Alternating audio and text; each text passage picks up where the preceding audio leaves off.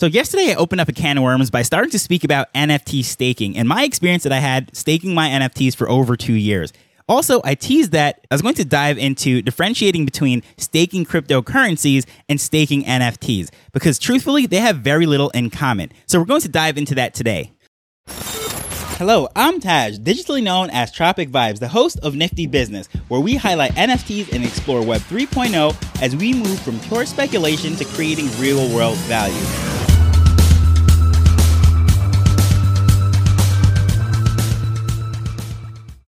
So yesterday, I was pretty critical about NFT staking. However, there are some cases where it actually does work, but they're very few and far in between. Now, the same kind of thing happens over with cryptocurrencies, and as I said, they really have nothing in common. But we're going to use some general overviews, just explaining how crypto staking works, what the purpose is of it, and then in contrast, what the purpose is for NFT staking.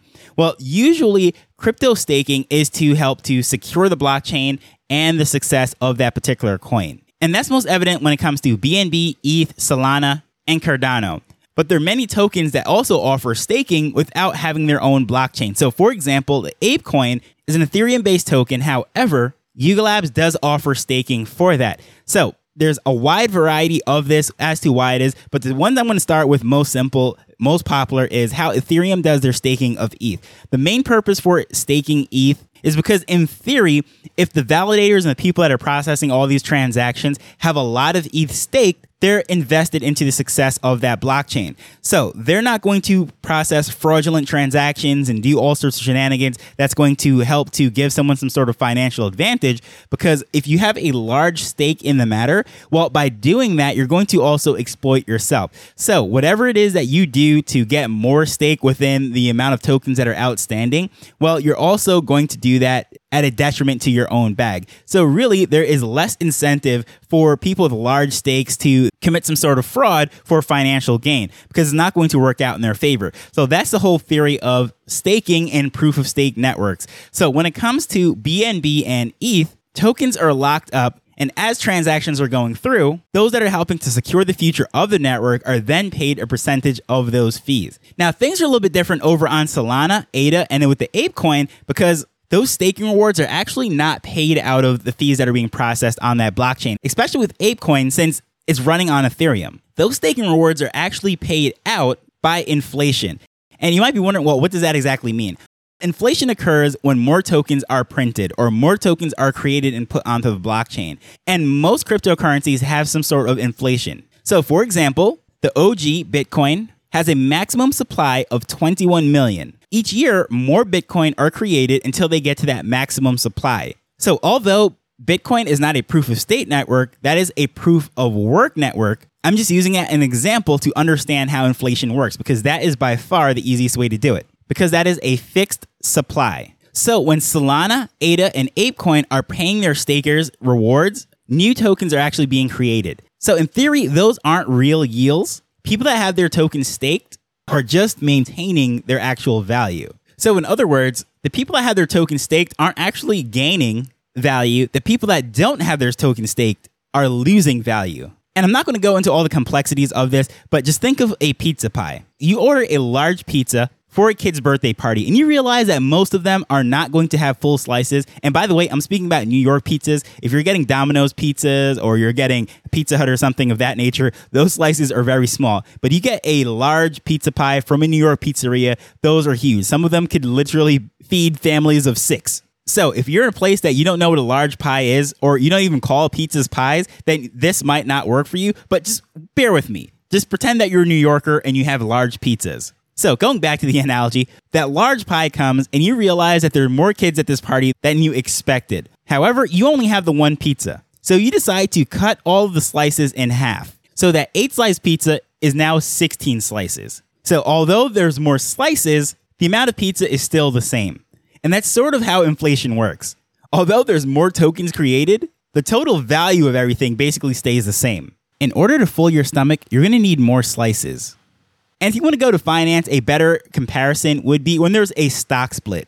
So let's just say Apple, Google, Tesla, one of these big companies, their share price is $1,000. And they decide to do a 10-for-1 split, meaning that for every share that the shareholder holds, they're going to get back 10 shares of a stock valued at 100. So yesterday, I only had 1 share valued at 1,000, but tomorrow I will have 10 shares valued at 100 each, still for a total of 1,000. So each individual share actually has less market value or less power on the market. Now, my finance heavy people are probably listening to this and say, well, usually when there is a stock split, the market tends to respond by the price going up slightly. Yes, that is true. However, that is more so based on people's excitement for that particular stock, and there's no rational reason as to why that happens because the math works out to be the same. However, for the simplicity of this example, I'm just going to say is that the value stays the same, the number of shares go up. Well, that's exactly what happens when there is staking. So if you have those $1,000 worth of tokens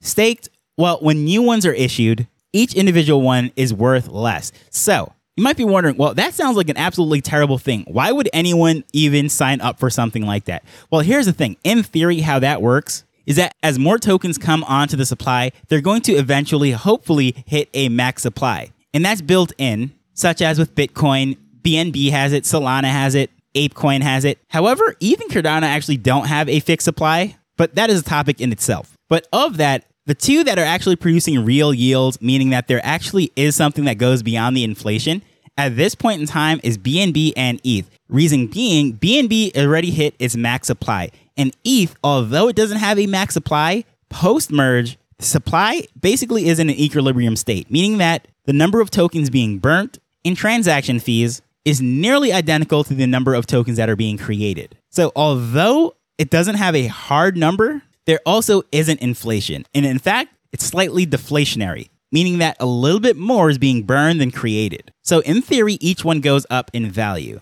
But whether these returns are being generated by the fees on the blockchain or via inflation, someone is being rewarded for locking up their tokens for a period of time. And by doing so, it also helps the price to rise because the less tokens that are on the market being swapped out for other tokens will push up the price because the laws of supply and demand. Higher demand, lower supply equals higher prices. So if all of those people unstaked and put them on the open market and say switch them out for a stable coin or another cryptocurrency, the price of that token would fall.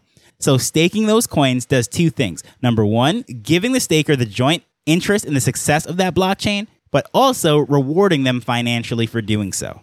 And that is as deep as I'm going to go in that. So going back to NFT staking now, the example that I gave yesterday with Our Planet and how that worked, what was the value that was being secured? Truthfully, there was none. Our Planet let a whole bunch of different collections onto the platform. They dubbed them, I guess, worthy of staking, if you will. And as they were in the platform, they were just generating those tokens. Nothing was being secured. However, those Our Planet tokens that were being generated called Ether, not to be confused with Ether, Ethereum's native token, but they, for whatever reason, created Aether token spelt with an A. I guess they thought it wouldn't really matter since they're over on the Lax blockchain, but I don't know. I wish they had named it something else, but that's neither here nor there. So these generated tokens that are given out for rewards really have no purpose outside of the ecosystem of the game. So either A, you're going to buy in-game NFTs, lands, and so forth, or you're going to swap them out for another token, such as Wax. And that is exactly what I did to get my 21 cents. So in case you're wondering, well, this does not sound like a good system at all.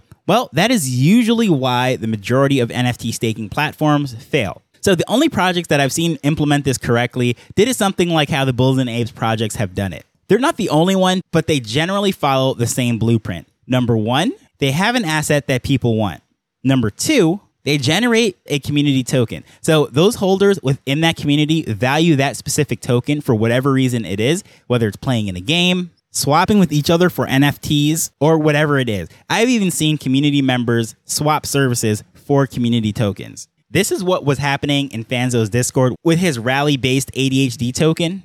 Also, what happens with Draft Towers over in Club Gary. This is a community token, and it has value within that ecosystem. So when an NFT staking platform is built specifically for that community and it generates this community token, that can actually work. And usually when it is the most successful is there's no liquidity pool. And if you're not familiar with what a liquidity pool is, just think of it this way. It is a pot of funds in a desirable currency such as Ether, USDC, Tether, or another currency that is very popular that can be exchanged for these community tokens. And the reason why that is very crucial is because when there is a liquidity pool, usually what ends up happening is as more and more tokens are generated and there's huge inflation, eventually there is a run on that pot, if you will. People are going to convert out and then withdraw their funds, and then the whole thing comes crumbling down. However, when those tokens have native utility and are not able to be drawn out from some sort of liquidity pool, there is lasting appeal. And going back to the example of the Bulls and Apes project,